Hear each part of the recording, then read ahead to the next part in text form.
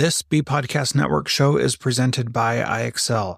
Loved and trusted by more than 1 million teachers, IXL enhances your teaching and takes work off your plate so you can make an even bigger impact on your students.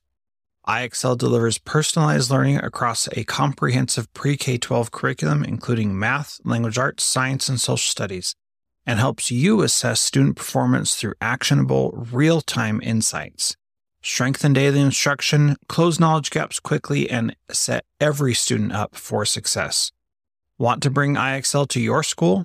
Learn more at ixl.com/BE. That's ixl.com/BE. We are proud to partner with MyFlex Learning. MyFlex Learning is a scheduling platform that helps middle and high schools meet the individual needs of all students. Students can easily create and manage time for flex blocks, win time, activity periods, RTI, counselor and teacher appointments, and so much more. Even my favorite, synergy time. And with its built-in accountability tool and reporting features, MyFlex Learning solves your challenges around getting kids where they need to be and understanding how flex time is spent. Make flex time work for you. Visit myflexlearning.com/BE to learn more and receive $500 off your first year. That's myflexlearning.com/BE.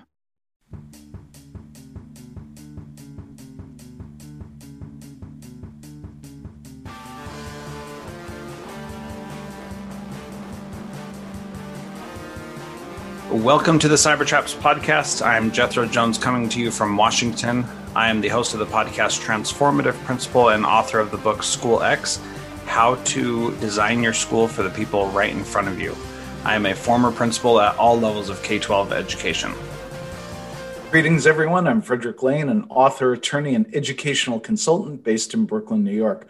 I'm the author of 10 books, including most recently Cybertraps for Educators 2.0, Raising Cyber-Ethical Kids, and Cybertraps for Expecting Moms and Dads. Jethro and I have teamed up to bring timely, entertaining, and useful information to teachers, parents, and others about the risks arising from the use and the misuse of digital devices. Over the coming weeks and months, we'll be talking to some of the world's leading experts from the fields of education, parenting, sociology, cyber safety, and today, blended learning and pedagogy. Join us as we look at what it takes to better navigate our increasingly high-tech world. The Cybertraps podcast is a production of the Center for Cyber Ethics, an independent, nonpartisan educational institute dedicated to the study and promotion of cyber ethics as a positive social force through research, curricula development, publishing and media, professional training, and public advocacy. Jethro and I would like to thank Buoyancy Digital for being the inaugural mission partner for the Cybertraps podcast series. A digital advertising consultancy with an ethos, Buoyancy was founded by Scott Rabinowitz, who has been in digital media since 1997 and has overseen $300 million in youth safety compliant ad buys across all digital platforms. For IAB, Google, and Bing accredited brand and audience safe advertising sales solutions, media buying, and organizational training for media publishers, we highly recommend you talk to our friend Scott. He is at Scott R. Media on LinkedIn or visit his website, buoyancydigital.com. Hello there, Jethro. Hello, Fred. Good to talk to you today. Hasn't happened before. Well, I'm excited to introduce Heather Staker. She is a researcher and author in the United States who has spent 15 years studying innovation in education and the rise of blended learning as the enabler of student-centered learning. She is the author of the Amazon bestseller Blended, Using Disruptive Innovation to Improve Schools, as well as the Blended Workbook. As the founder of Ready to Blend, Heather leads a team of 150 facilitators in the United States, Middle East, and South America who have been certified to deliver blended learning workshops to their teachers. Prior to this role, Heather was a senior research fellow for the Clayton Christensen Institute for Disruptive Innovation and a strategy consultant for McKinsey & Company. She holds a BA magna cum laude in government from Harvard and an MBA with distinction from the Harvard Business School. She is the mother of 5 children and lives in Austin, Texas, and has been somebody that I've been following for years now. Heather, welcome to the Cybertraps. Thank you, Jethro. It's great to be with you. Well, I'm really excited to talk with you today. Every time I get the chance to talk with you, it's an exciting day for me because you have helped shape a lot of my work over the past several years. And one of those areas is what I call student-driven learning, and you call student-centered learning.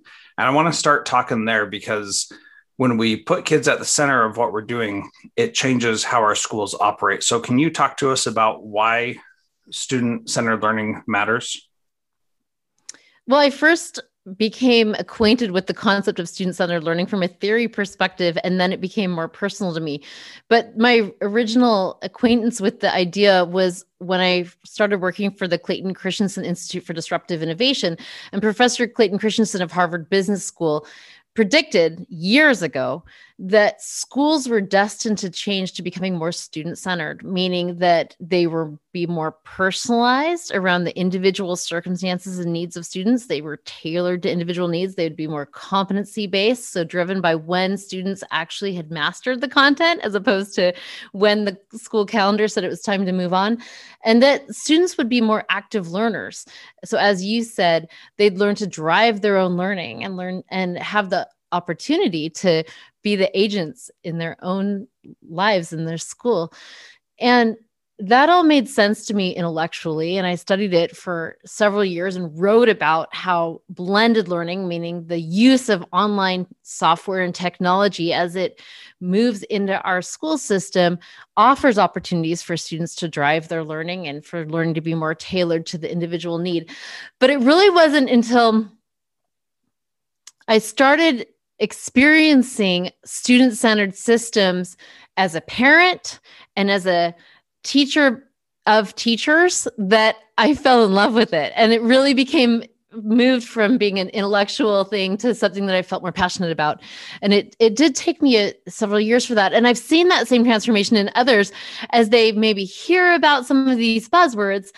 But there's that moment when you walk into a classroom and you see something different. You see this dynamism as the children are driving their own learning, as they're engaging in projects or learning towards their own goals or working on something that they feel passionate about. And they've stepped away from the worksheets and the teacher-driven lessons, and they've engaged. And you see that. And it's like the light goes off and you realize, oh, this is now possible. And for me, as that transformation happened, it became personal. Yeah, it's really fascinating because mine was the opposite. I had negative personal experiences in school and said, this cannot be the only way school is done, and became an educator to try to figure out a better way to do it, and started doing that, and then started to learn that people were already researching this, like yourself and Clayton Christensen. And so I was like, finally, somebody else agrees with me and I'm not all alone. That's a great place to be. Now, on this podcast, and if you want to know more about Heather's work, I'd refer you to episode 210 and 211 of the Transformative Principal podcast, because there we talk a lot more about that aspect of it. And so, but I do want to have you on here because when we do this kind of work, we make decisions about the tools and things that our kids use. And that has some trade-offs. And certainly, one of the recent guests, Sam Bourgeois, talked about how when you give kids these tools, you aren't in control of some of the data that is taken and how it's used and things like that. So what are some of the things that you think about as it relates to designing pedagogy to think about technology, how kids are using it, what they have access to, things like that? Well, I have to say, when I first started having children, I was very much of the mindset that screens were of the devil. This was not going to be something I wanted much of in my life. We were going to minimize, maybe have one TV in the household, and that it wasn't relevant for a solid education to have screens. That opinion has changed as I've seen how giving students screens as tools to help them drive their own learning empowers them in ways that can be really marvelous for their ability to be entrepreneurs of their own journey. And so my opinion has changed, but I like the concept behind your podcast because, as you've noted, it really is a tricky one. I wish we could just say to parents and teachers, go all in, or completely, let's do Waldorf method and go all off. And instead it's this tricky navigation right down the middle. And so I think the questions you're asking are very important.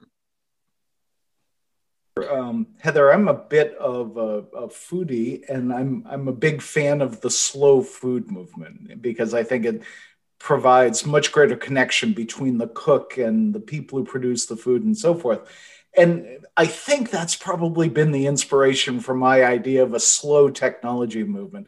The idea that, at least in my opinion, what I advocate for is for kids to be introduced to screens and technology as slowly as possible. And I'd love to get your thoughts on that in terms of the child-centered learning, the pedagogical choices, and the respective values between technology and non-technology.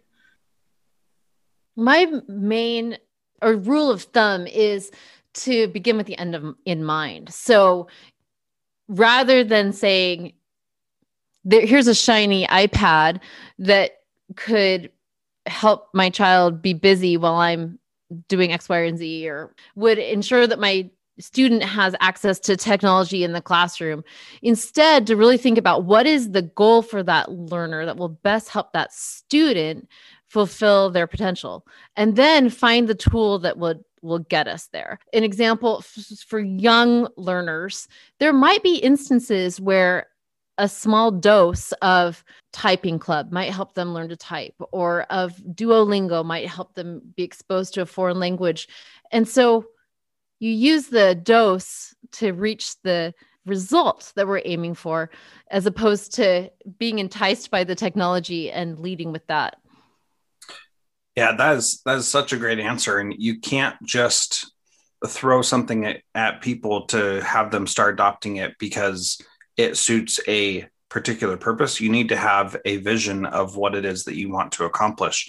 And what I think we're lacking is that vision of what we're really trying to accomplish. So how do you help someone understand what their vision of what they're trying to accomplish is? Because it can't just be to do this assignment or to get this work done. There's got to be something bigger. How do you help people see that? It's such an important question right now because the pandemic has caused families and teachers to reevaluate what is the purpose of school and what do I want out of this? I just had a long conversation with a set of parents this morning who were looking at various school options for their children for this fall. And they are not unlike other parents around the country and other teachers around the country who are thinking, what do I want my classroom to be like for this fall? There's a huge recreation happening right now among households and schools, because for parents, they have been looking over the shoulders of their children now for more than a year and seeing what's happening. And in some cases, the parents I talked to this morning said it was really satisfying to see the work and to see exactly where their children were stuck. And the mom said she just loved having that transparency into what their children were actually working on. Because so often children come home and they say, well, what do you learn today? You don't get any answer from them. And then meanwhile, teachers who have now had this exposure to posting on a learning management system, to grading through an online grade book, to delivering synchronous live lessons and asynchronous assignments, and all of these skill sets that just before perhaps they hadn't worked on so much, and are now thinking, do I just go back to business as usual, or is there something different ahead? So really, we're just at that moment of scratching our heads and saying, what is ahead for us? And so I think the question of what should we be looking for is very germane and on so many people's minds. And we've heard debate saying, stay away from concurrent teaching, meaning teaching where you're teaching remotely and in person simultaneously, or some people call it simul-teaching. We've heard people say it's all about streaming live lessons and how to do that well. And other people say, stay away from programs where teachers are just streaming live lessons. So I think these conversations are important, and that for parents, we should talk about what to look for in your children's education going into the fall. And for teachers, we should think about what are the cyber traps to avoid as you're preparing for the new world that you're encountering in the fall. No one has yet taught in a post-pandemic world where we've had so much exposure to online and offline learning. And it's really up to this generation of teachers to envision, what will that look like? how will we do that really well? Yeah, I appreciate that perspective. And one of the things as I was counseling school leaders last summer who were trying to open their schools and figure out what it was going to be like and nobody knew, my advice was to start asynchronous with your planning and then build in simultaneous teaching and build in streaming classes and build those other things in so that you know that if worst case scenario, nobody can be together at the same time, you can at least have something asynchronous to start. And so I think taking that approach that you're talking about of really evaluating what you want it to look like, first of all, both as a parent and as a teacher, and what you have the capability to do, both as a parent, as a teacher. I mean, for my family, we have 4 kids who are all in public schools. So there would not be a good situation where all 4 of them are on Zoom calls all day long. That's just not going to work. We don't have enough devices. We don't have enough space in our house and probably not enough bandwidth. And it seems that sometimes people just aren't thinking about those constraints that other people have. And so what kind of constraints can you suggest people put on as they're developing their pedagogy around this to be effective in doing what's right for the kids? Sure. Well, before we talk about constraints, let me just mention a few opportunities. And I think the biggest opportunity is to consider modalities or methods of instruction that are out of the box. So we've seen the independent asynchronous work that you mentioned as being a really great place to start off. And that for sure is something that we'll want to continue. We've seen advantages for students who are able to have access to independent work that they can do asynchronously and drive on their own. And that when teachers rely too much on synchronous live lessons and forget the asynchronous element, then they rob students of that opportunity to self-pace. And also you are prone for the teacher and the student and for the parent to Zoom fatigue. And so that's a really important part of it. But then there's other modalities we don't want to forget. If I were to do the synchronous component, I would think about synchronous group discussion. And as a parent, that's what I would look for. It's group discussions that are open-ended and asking students to, just for short doses of time. For younger children, it might be 5 minutes. For older children, it might be 15 or 20 minutes.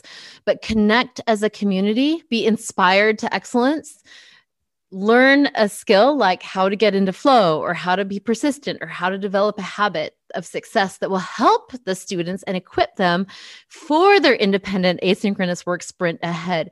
That's a really important thing to include in that day in the life for the student. And so that's something to look for as a parent and as a teacher. Are there group experiences that are just connecting that community together, helping everyone to feel friended, and then engaged as they move into their independent work? And then another modality that we should really be blending in are those collaborative experiences, opportunities for students to work together. And if we're able to be in person, then all the better, but they also can work remotely, and teachers could plan for both, or schools could specialize. So some teachers are really good at curating and guiding remote collaborative projects, and some specialize on the in-person teams. But those collaborative opportunities to build upon what you've learned asynchronously and now apply it in a hands-on way, working with people, will be so critical this fall, especially given the isolation many students have experienced. We really want to amplify the project-based learning and those collaborative opportunities. And that's partly why a lot of families have been attracted to the learning pods, or the situation more that you set up for your own children, is that they want that opportunity to engage with the content in deeper ways, and ways that go beyond just doing the Khan Academy or the Dreambox or whatever the online programming is, or the asynchronous content posted on Canvas, but really to turn off the computer and engage with the content in a meaningful way. And then the other modality that just will be critical going into the fall is the one-on-one check-ins. It's really the killer app for education, is as teachers are posting their content asynchronously and equipping their students with habits of success, the teachers can be using their windfall of time for one-on-one relationships and coaching, meeting with an individual student. One student might need to talk about their habits. Maybe they're just having a hard time getting their work done. Another student might be having a social or emotional issue where that teacher can help them through it. Another one might want to talk about their scheduling and have personal interaction around that. There's so many different ways that different students could interact with a teacher or mentor. And so as teachers become good at that one-on-one coaching, it really elevates their role. So that's something that teachers can be thinking about going into the fall. It's freeing up their time for more of that one-on-one interaction.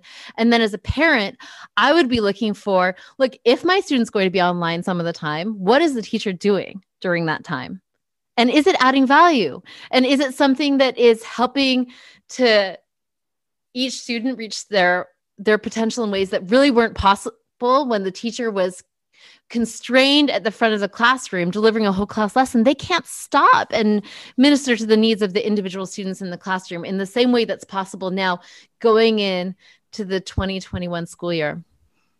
Heather, this is really fascinating stuff. In listening to you, it seems to me that part of what you're saying is that while nobody would describe the pandemic as a good thing in the least sense, that there have been some ways in which the pandemic has forced education to reassess some of the ways that the mission is approached. And I'll be curious to see what remains afterwards. And I think actually within the context of our general subject matter, that in a way, we're very fortunate that technology was just on the verge of upending education. And of course, this all accelerated it dramatically. I think there's a hunger right now to go back to more relationships. Obviously, many students have been isolated, which is partly because of the culture in our country. I have been working with some countries in the Middle East where they tend to have very big families and big dense networks of people living together.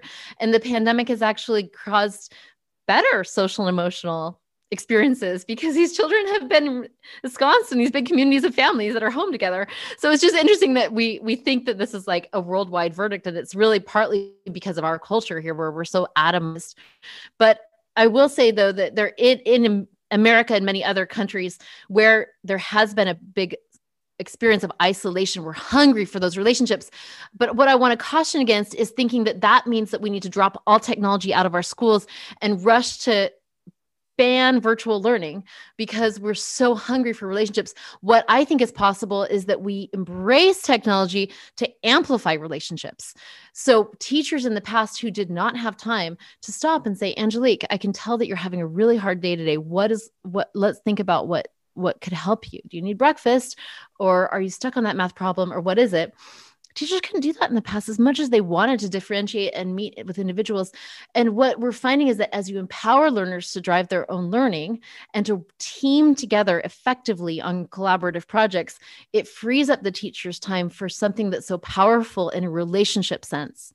And as we go into the fall, leading with that human component will, I think, help to save the world from what we've been through. Well, the title of the podcast notwithstanding, or the work that I've done for the past decade, as Jethro will tell you, I'm a very tech positive person. And so what I do want to see us do is exactly what you're saying, to extract from this awful experience the things that enhance the educational potential of kids. And I think hopefully that we'll figure out how to do that. Yeah. And I do want to note, it hasn't been an awful experience for everyone. So I think we need to be careful to remind ourselves that for some families, their children have avoided bullying. The parents have been more engaged in the learning. They've been able to see through the dashboard where their students are. Some parents have enjoyed being part of it. Some of my own children, I have 5 children, 2 of them have chosen to stay remote, even though they've had the opportunity to go back to in person. And what we've learned from that is that these blanket statements of, this is all bad or this is all good or everyone needs this or that are no longer necessary, because we can have a more nuanced approach to education where it's more textured based on individual needs. And that's part of the beauty of what you're identifying through your podcast, is how to use technology in ways that better meet the needs of our families and our students and our teachers. Yeah, that's exactly right. And one of the things that I tell every principal and superintendent that I have the chance to talk to is, if you're not offering some other option besides only in person, then you're going to lose kids and they're going to go find someplace else to go, because for some people that really worked well. And there are lots of academies that are all virtual, schools that are completely virtual that, have never met in person. Florida Virtual Academy is one that I can that I can think of where the principal of that school has never met all of her students in person because there's no reason to do it because they have a global student body. And those things can exist, and we need to be aware of what people need and recognize what they may need. And one of the things that you mentioned that I think is really powerful is being able to find time for those relationships and using technology to enhance the relationships that we have. And there are ways to do that that are safe and appropriate and totally what they should be. And there are certainly ways to do that that are inappropriate. And, we just want to caution people that if you're going to use technology to enhance that relationship, do it in the right way. Do it in the way that builds you both up, that keeps you both safe, and make sure that you are actually helping that student and not putting them in a position to be in a bad situation. I did want to talk about the constraints that you would put on as you're choosing different tools to use, because I think that you have a good perspective on this and what kinds of things you would say, here's where we need to not go over this line, or here's some things we need to do to ensure that things are going to work well. What do you have to say about that? Yeah, well, let me just briefly, in terms of building relationships with students in a virtual setting or one-on-one, one of the advantages of the virtual one-on-one coaching is that they can be video recorded. And so that's a really powerful tool. Any organization outside of K-12 would insist on recording those videos between the manager and the employee, for example, and particularly if you're working with children, there's a strong case for doing that. So it should become the norm that we just record all of those videos so that it's safe for the student. And it also becomes a great professional development tool for the teachers, as then they can rewatch the videos. And it just gives the teachers a level of reduced liability as well, because there's the video record. So that's a great advantage to using that tool. In terms of the constraints, one of the very first NPR interviews I ever did, the interviewer asked me, what is your biggest risk with blended learning? And I had just come out with maybe like the first white paper I'd written about blended learning for the Christensen Institute. And I had never done an NPR interview, and I went blank. I just couldn't think of anything. And I made him pause the interview and let me think about it. And then I gave a really poor answer. But I look back on that and just laugh, because obviously you should be ready for like, what's your biggest weakness question? And I just hadn't thought about it, but I've certainly thought about it now. And there are two that are the most glaring to me. And one is that our children are empowered when they use technology to go to any destination. And it's like sending them on a field trip without knowing where the bus is going or who the chaperones are or where they're going on that field trip. We would never do that in the physical world. And similarly, when we send them on virtual field trips, when we give them a device that can take them anywhere, it's so important to have the guts and the initiative to know where they're going and to empower them with some tools for how to deal with if they get to a destination that's unsafe to them, as well as some safeguards to help them from getting to those destinations in the first place. So it's sort of like the gate at the top of the cliff plus the ambulance at the bottom of the cliff. And a lot of children and teenagers don't actually want to encounter scary content, violent content, pornographic content, but they just don't know what to do when they do encounter it. It's so pervasive. And so equipping them with very concrete skills of how do you crash and tell? So crash your computer and tell someone when you encounter something, and just helping them so that they know that there are things that they're online that are not going to help them, that are scary, and that they have the power to manage. And then meanwhile, giving teachers the tools so that they know very clearly what the firewalls are like in their system, how to overcome those firewalls so that their students aren't prevented unnecessarily from accessing things that they need, because that can be really annoying for students, but also how to manage the firewalls so that the students are protected. The whole topic is really critical. And so that would be one of the things I'm most nervous about in this world as we give our students so much access, is just being aware that we can make their lives much more complicated than they need to be as they grow into adulthood by exposing them to things that are that take away some of their childhood. I was just going to say, I love that concept of crash and tell. It's a brilliant summation. And we've talked about the teacher version of that in terms of kids hijacking, for instance, Zoom classes and things like that. And teachers need those same skills as well. That's absolutely true. The thing I think we under recognize is that most children they don't want to feel yucky or feel scared. And so to think that they're seeking after content that feels violating to them is not true. Oftentimes they just don't know what to do. And so it's malpractice for schools to give out devices or families to give children devices without thoroughly equipping students with ample knowledge about how to trust their instincts when it comes to things that they don't feel comfortable around, and then what to do about it. Yeah, very good. Well, Heather, this has been a fantastic conversation, as I knew it would be. So thank you for being part of the Cybertraps podcast. And it's great having you here and learning from you. Just want to remind everybody, go to readytoblend.com for anything related to Heather, and she'll be able to help you out there. Thank you. It's so great to join you. Heather, thank you. This was really, really insightful. That wraps up this episode of the Cybertraps podcast. In the coming weeks, we will continue our coverage of emerging trends in a variety of areas, including digital misconduct, cyber safety, cybersecurity, privacy, technology and pedagogy, and the challenges of high-tech parenting. Along the way, we'll talk to a growing collection of international experts who are helping us to understand the risks and the rewards of digital technology. You can find the Cybertraps podcast on all your favorite podcast apps. We hope that you will share the show with your friends. And if you'd like to reach out and give us topic suggestions or feedback, we'd love to hear from you. If you want to follow us on Twitter, I'm at Jethro Jones and Fred is at Cybertraps. And if you're still listening, you must have loved this show. And if that's the case, please leave us a 5-star rating and review. We look forward to seeing you for our live show on Monday.